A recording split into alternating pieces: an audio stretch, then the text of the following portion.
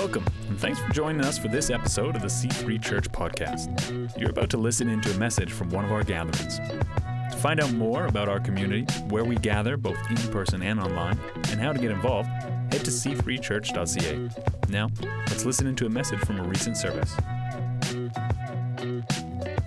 So we've been doing a series, Pastor Dave's series, God Unveiled. Do me a favor and take one off for me. God Unveiled. So Pastor Dave did a teaching about the Trinity, one of those blow your mind concepts as a Christian. 3 persons, distinct and inseparable, but one. The Trinity is diversity and unity, which is kind of cool. And that's, that is what I want. Thanks. And God wants the church to look like that, wants the church to be unified and the church to be diverse, reflecting the Trinity. Last week, Pastor Russ talked about God being relational. He wants a relationship with all mankind. That's kind of why he created them. Not only to love them and to have a relationship with them, but so that they would be his image on the earth. So that was last week.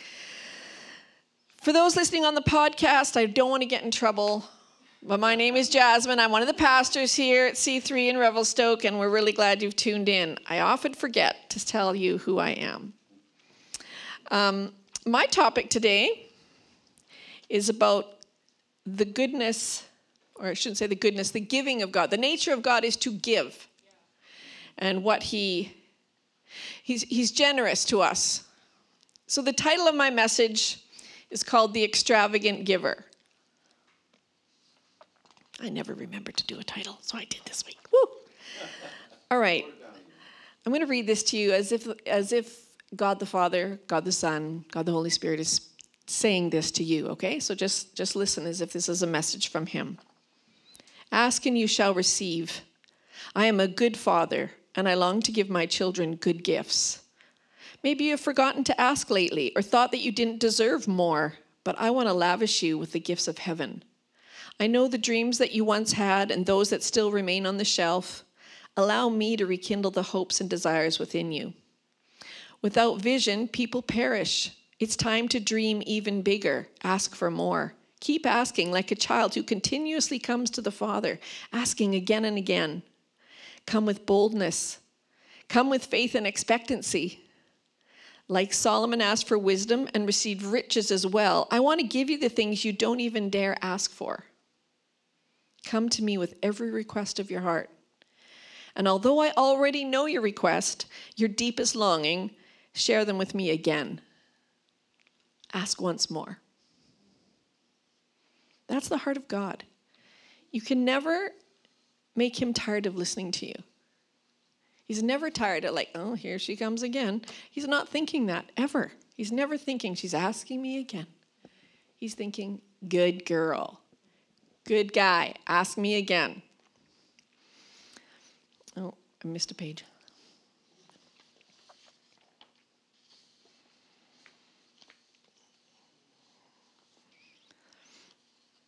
We really value the Bible in this church. In all our locations, and we're just one of 3. We have a location in Kelowna and in Vernon, but we really value the Bible. And so a lot of the things that I'm going to say, I have multiple scriptures, and they're not all the scriptures that would pertain to the topic. But I want you to realize this, that the Bible says that the Word of God, the Bible, is a living thing. I think I talked last week about, how processed food is not living and that, vegetables are living. Well, most are.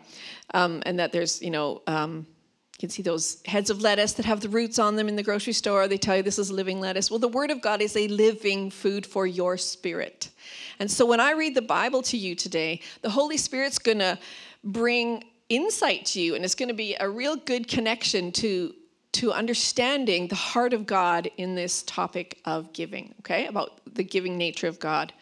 So the first scripture I'm going to read to you, and there's not a million PowerPoint slides. I'm just reading them to you because I want you to recognize how repetitive it is in the Bible about the natures of God. And we're talking just about one of his natures, which is that he's a giver. 2 Peter says, by his divine power, God has given us everything we need for living a godly life. We have received all of this by coming to know him. the one who has called us to himself. 1 Peter says, God has given each of you a gift from his great variety of spiritual gifts. Use them well to serve one another. Do you have the gift of speaking? Then speak as though God himself was speaking through you. Do you have the gift of helping others? Do it with all the strength and energy that God supplies. Then everything you do will bring glory to God through Jesus Christ. Everything you do will bring glory to God. That's the whole thing about the Christian life, giving glory to God. I just want to pray just for a minute. God, we come to you as your people, hungry to be like you. And I just pray that this morning as we just talk a little bit about some of these gifts you've given us, that you will open the hearts of the people to understand the revelation of what the Bible says and to hear the whisper of your voice that you have good things for us.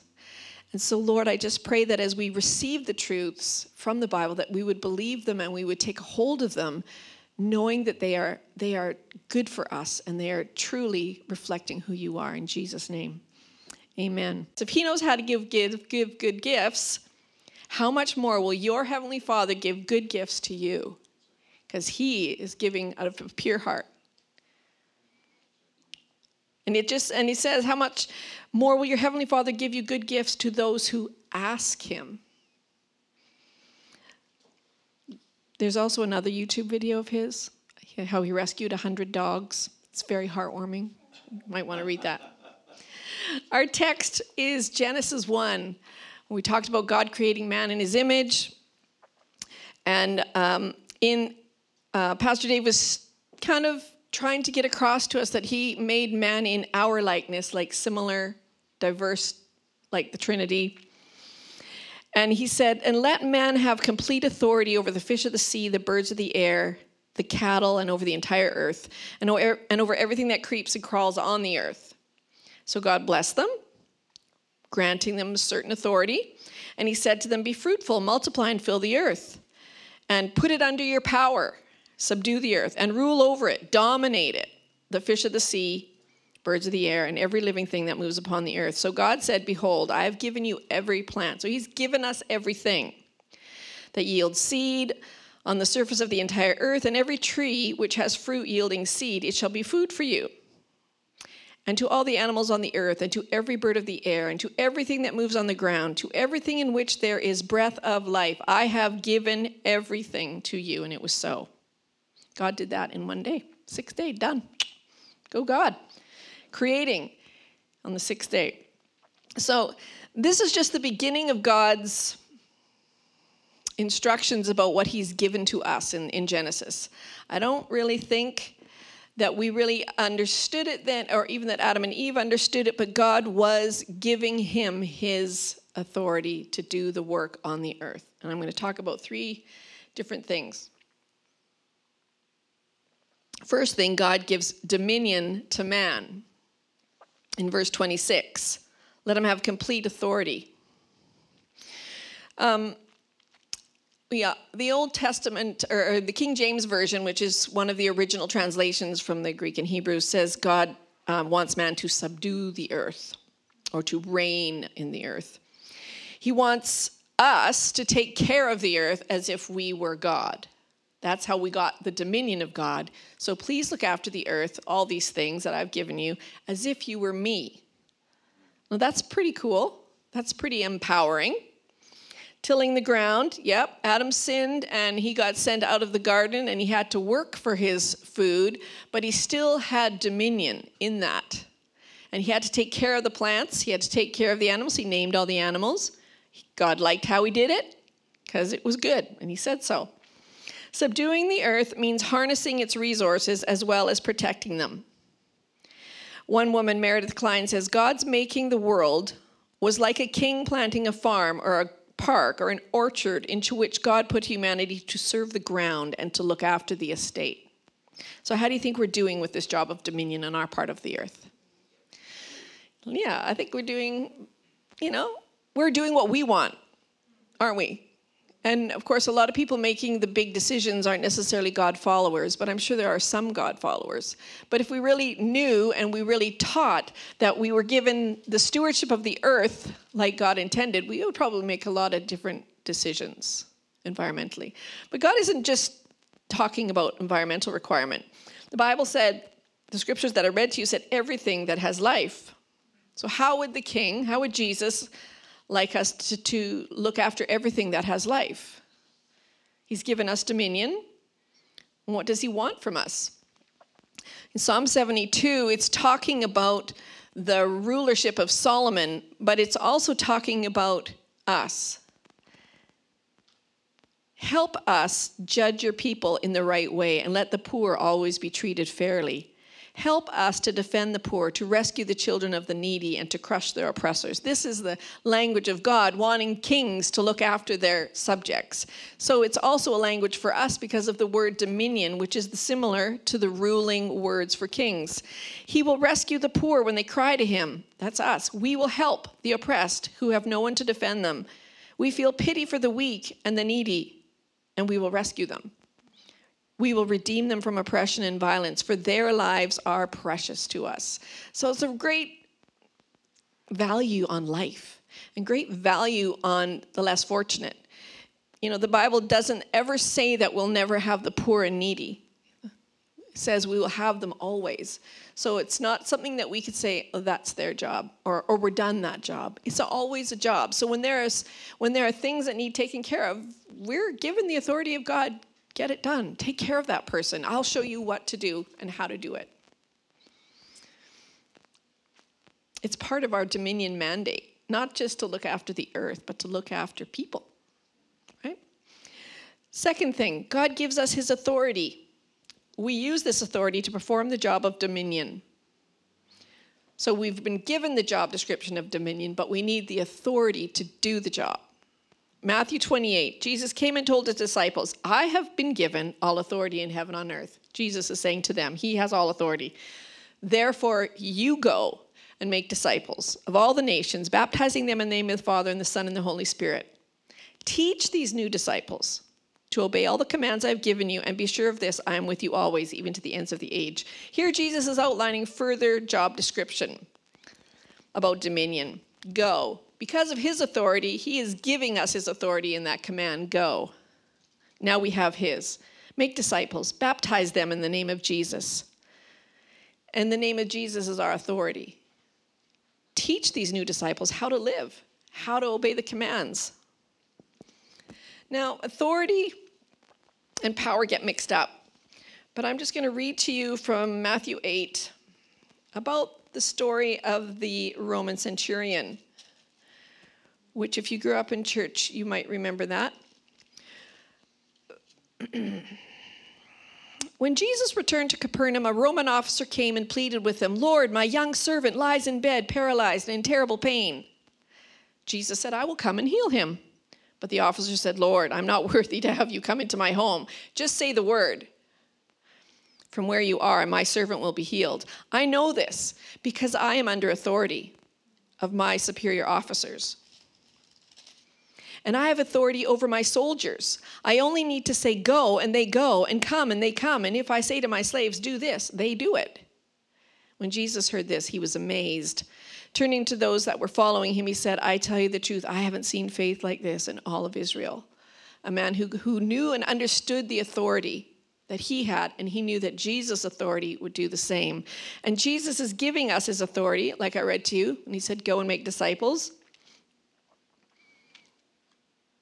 Jesus has all the authority, and Jesus is the final say, right? We represent him. But he chooses to empower or delegate his authority to us, so we represent him, and we get stuff done in his authority, not in our own strength.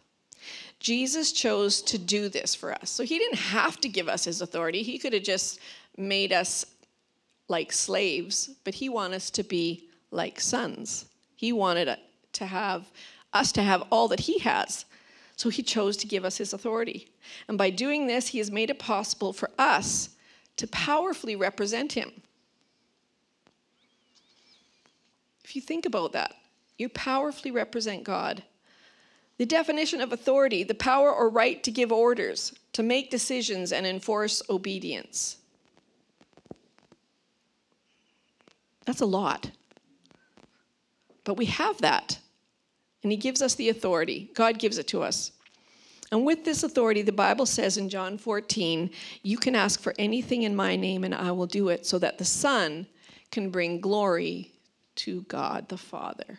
So we're doing works for Jesus. We're doing the things that Jesus is directing us to do so that we can bring glory to God. We're not doing it for our own position. We're bringing glory to God. And this is the assurance that we have in approaching God, that if you ask anything according to his will, he hears it. So when you hear people praying in Jesus' name, that is them invoking their authority verbally. You know, when you, the old thing when you told you to do it because I'm your mom, do as I say, just do it. Well, I don't want to do it, But with Jesus' name, we have his authority to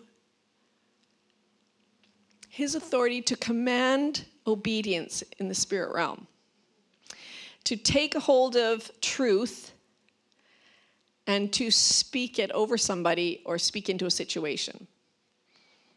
He's given us that same authority. I listened to a gal, and she was talking about taking authority over the weather. Like, what? Don't we take authority over the weather? But if we believe what the Bible says, Jesus commanded the wind and the waves. And if we have his authority, then we should be able to command the wind and the waves. So Russ and I were on a trip in the fall. We went to Cranbrook? Yeah. And we were driving there at night, and it's an older road. It's not 4 lanes. And it just started to hail. It just was pouring. And it was so dark, and there was deer on the side of the road, and it was kind of freaky. I just decided, I said, in Jesus' name, that's enough. And Russ goes, oh, I take that. Yeah. And I'm not kidding. It stopped. I have done it since, and it hasn't stopped. Just saying. But then it did stop, and it made me think the kindness of God just by having faith in what he says. We got to practice our faith, right? We got to practice. So I practiced, and it was kind of frightening because it was hard to see, and it did thin out, and we were able to see, and it was good that we finally got there. It was very dark. So I'm just saying, we use the name of Jesus not like to torture, ourselves in that it's disappointing, but we use it in obedience to God because he says this is who we are. It's not necessarily something that we do. It's something we are. The authority of Christ. And that's a big concept to grasp. The dominion over the earth, yeah, I get that. Helping the poor and needy, I get that. But to have the authority in the name of Jesus acting in my life, in who I am, I got to practice that. So God gives us his power. And like I said earlier, authority and power are sometimes used interchangeably. And so I was struggling to do this message, and thankfully I have my own resident theologian who is helping me. And Pastor Russ explained power to me like this, and I think you'll like it. A truck is headed towards me, and I have no power to stop it on my own. But if I get a stop sign in hand, and I'm standing in firefighter gear, because he was a firefighter, I now have the authority to have power to get the truck to stop, because I'm in my authoritative place. So power, the ability to wield force, a capacity to direct or influence the behavior of others or the course of events. That's a huge mandate too, isn't it? Huge. The Bible says clearly, like I read earlier in Matthew 28, that Jesus has all authority. He's given it to us. But let's look at Ephesians 1. I also pray that you will understand the incredible greatness of God's power for us who believe him. This is the same mighty power that raised Christ from the dead. Let me just read that again. This is the same power that raised Christ from the dead. This is blow your mind stuff. But if we believe the Bible, we got to believe all the Bible. It is the same power that raised Christ from the dead and seated him in the place of honor at God's right hand in the heavenly realms. Now, all glory to God. Again, the purpose of us using our authority and our dominion and our power, all glory to God, who is able through his mighty power to work within us to accomplish infinitely more than we ask or think. So because we've surrendered our lives to Christ as Christians, we have access to this power. And God wants to work in our lives infinitely more than we think, which is, again, rather broad, right? Colossians 1:29. That's why I work, Paul says, and I struggle so hard, depending on Christ's mighty power that works within me. So it's not necessarily power so I can be Superman, but it's the power of God so that I can bring glory to God, doing the works of God, because his power is working in me to make it possible to do the works of God. God recognizes that we are dust. We are just flesh. We get tired. We have to sleep. We have to eat well. We have to do these things. But it doesn't mean that he's not going to still require of us to do his works, to do the things that he wants done on the earth. And that's why it's so good to know we have his power. We have the strength that comes from God. When we call out to him, and he gives it to us, or we have walked and practiced so much in it, we know we have it, that we can do those things even when we're feeling weak. Key scripture that a lot of us don't really cling on too much is when we are weak, then God is strong. Because we are really told socially, be strong. Go to the gym. You know, we have reasons to go to the gym other than being strong. But the whole society, the Western world is telling you, independence, be your own person. You can do it. You can have it all. This, this. And yet the Bible's clear that you're not going to have a life without difficulties and hard decisions and times where you feel weak and in need of support. And it's very clear that there's no low-ranger Christians. It's very clear in the Bible about that we need each other. So we need this power to work within us so that we can do the things of God. And I read earlier, by his divine power, so by the power of God, he has given us everything we need to live a godly life. You don't got to go to Save On and find it. He's given it to you. The Word of God is all the truths that we need, and working and living in a body of believers and praying together and growing together supplies the things and encouragement along the way so that we can have all the things to live this godly life. I think we bit the wrong apple when we think about the solo Christian, right? It's not what the Bible says at all about being a Christian. His power works in us and through us. Whatever deficiency you may experience in your life, whatever weakness you think you have, and your pursuit of godliness, however you think you are along the way, it can be overcome and supplied to you through God's power, because his power is made perfect in weakness. The power of God is essential for every facet of Christian living. It's important on the job. Really need the power of God on the job. You can't make decisions really ultimately well without the power of God in decision making. It might look good to your logic. Yeah, I think we should do this. But if you seek God and ask him, he might say, actually, I'd like you to do that.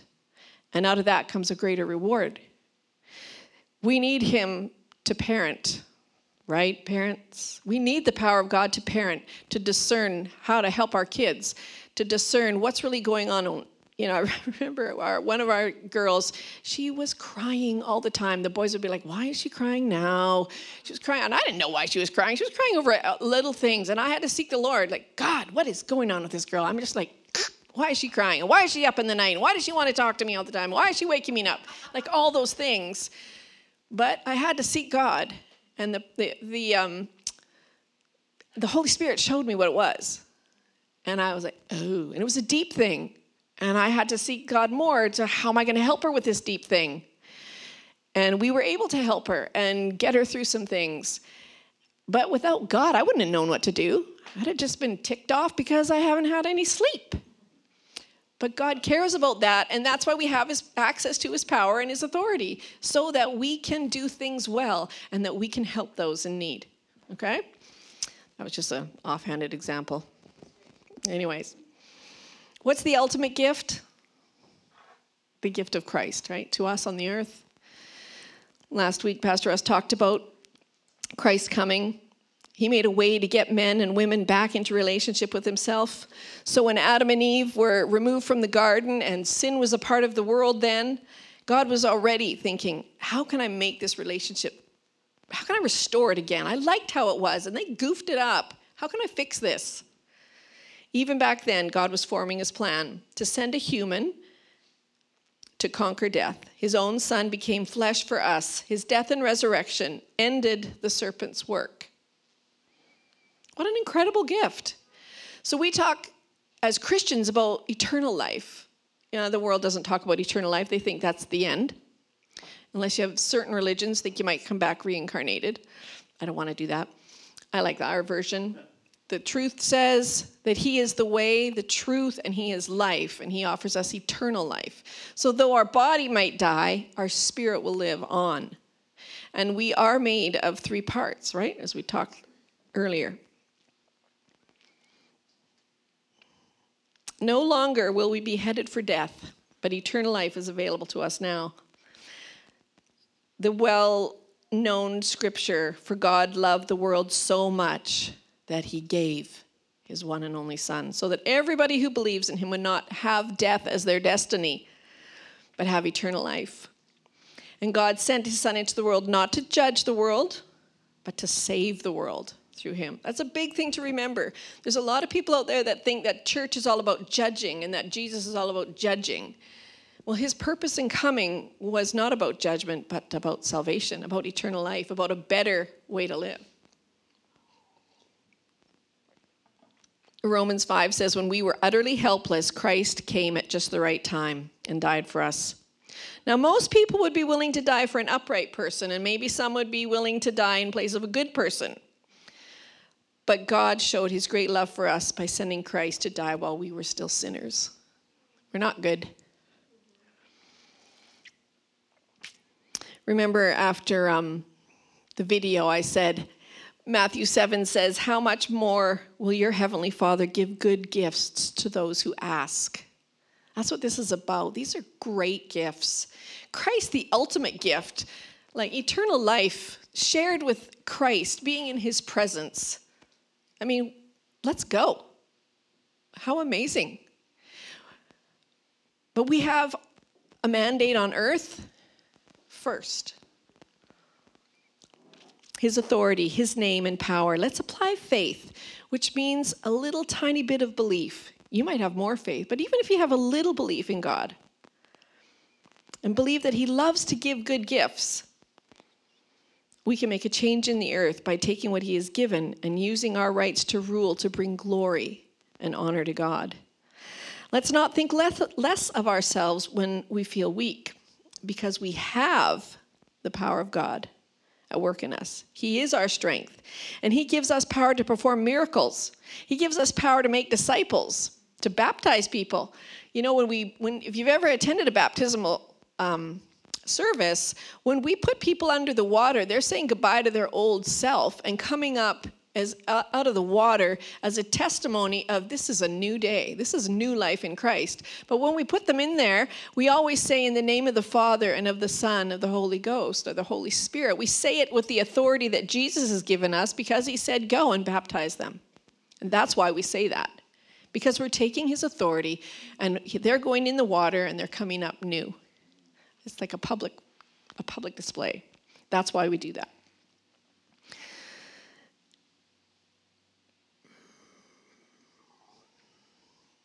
And he gives us authority over the enemy of our souls. You know, there are some people that I know that there's just a swirl of awful things that always seem to happen to them. You might know some of those people. There's just like chaos is around them and they don't even seem to flinch. Oh, you know, it's like bad luck Schleprock. Does anybody know that guy? He always brought bad things, always happened to him. And, you know, if anything's going to happen to me, it's going to be the worst. You know, he's always the negative guy. Well, that's totally what the enemy wants you to think. But if you look at yourself now as created in the image of God with dominion and power and authority, you can say to those things, that's enough. In Jesus' name, I'm not partnering with that. And none of these bad things are going to continue because I have the authority of Christ. And I'm not deserving of curses, and bad things don't need to be happening to me all the time. But if you don't have an understanding of what you got from God already, you're not going to think about those things. You're just going to put a Band-Aid on it and get going, keep going.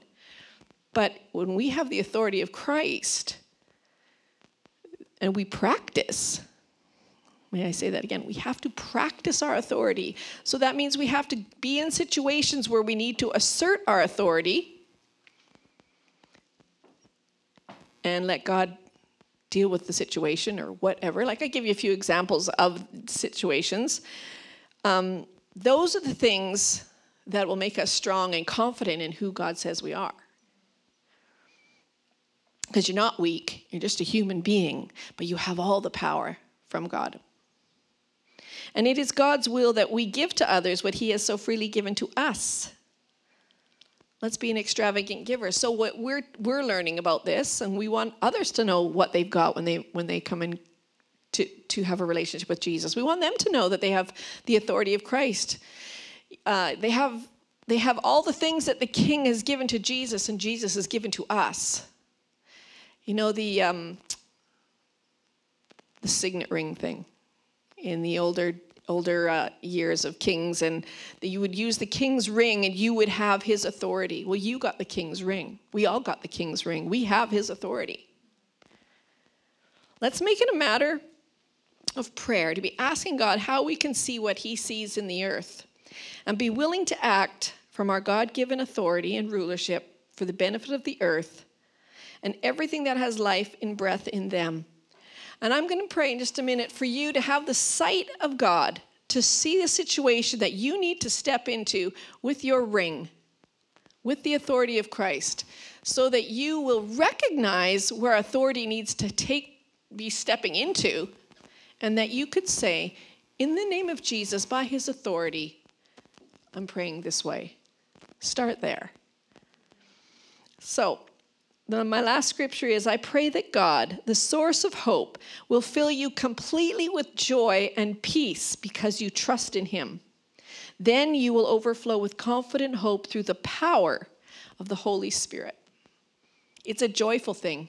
It's a great thing in linking arms with Christ and being his representative on the earth.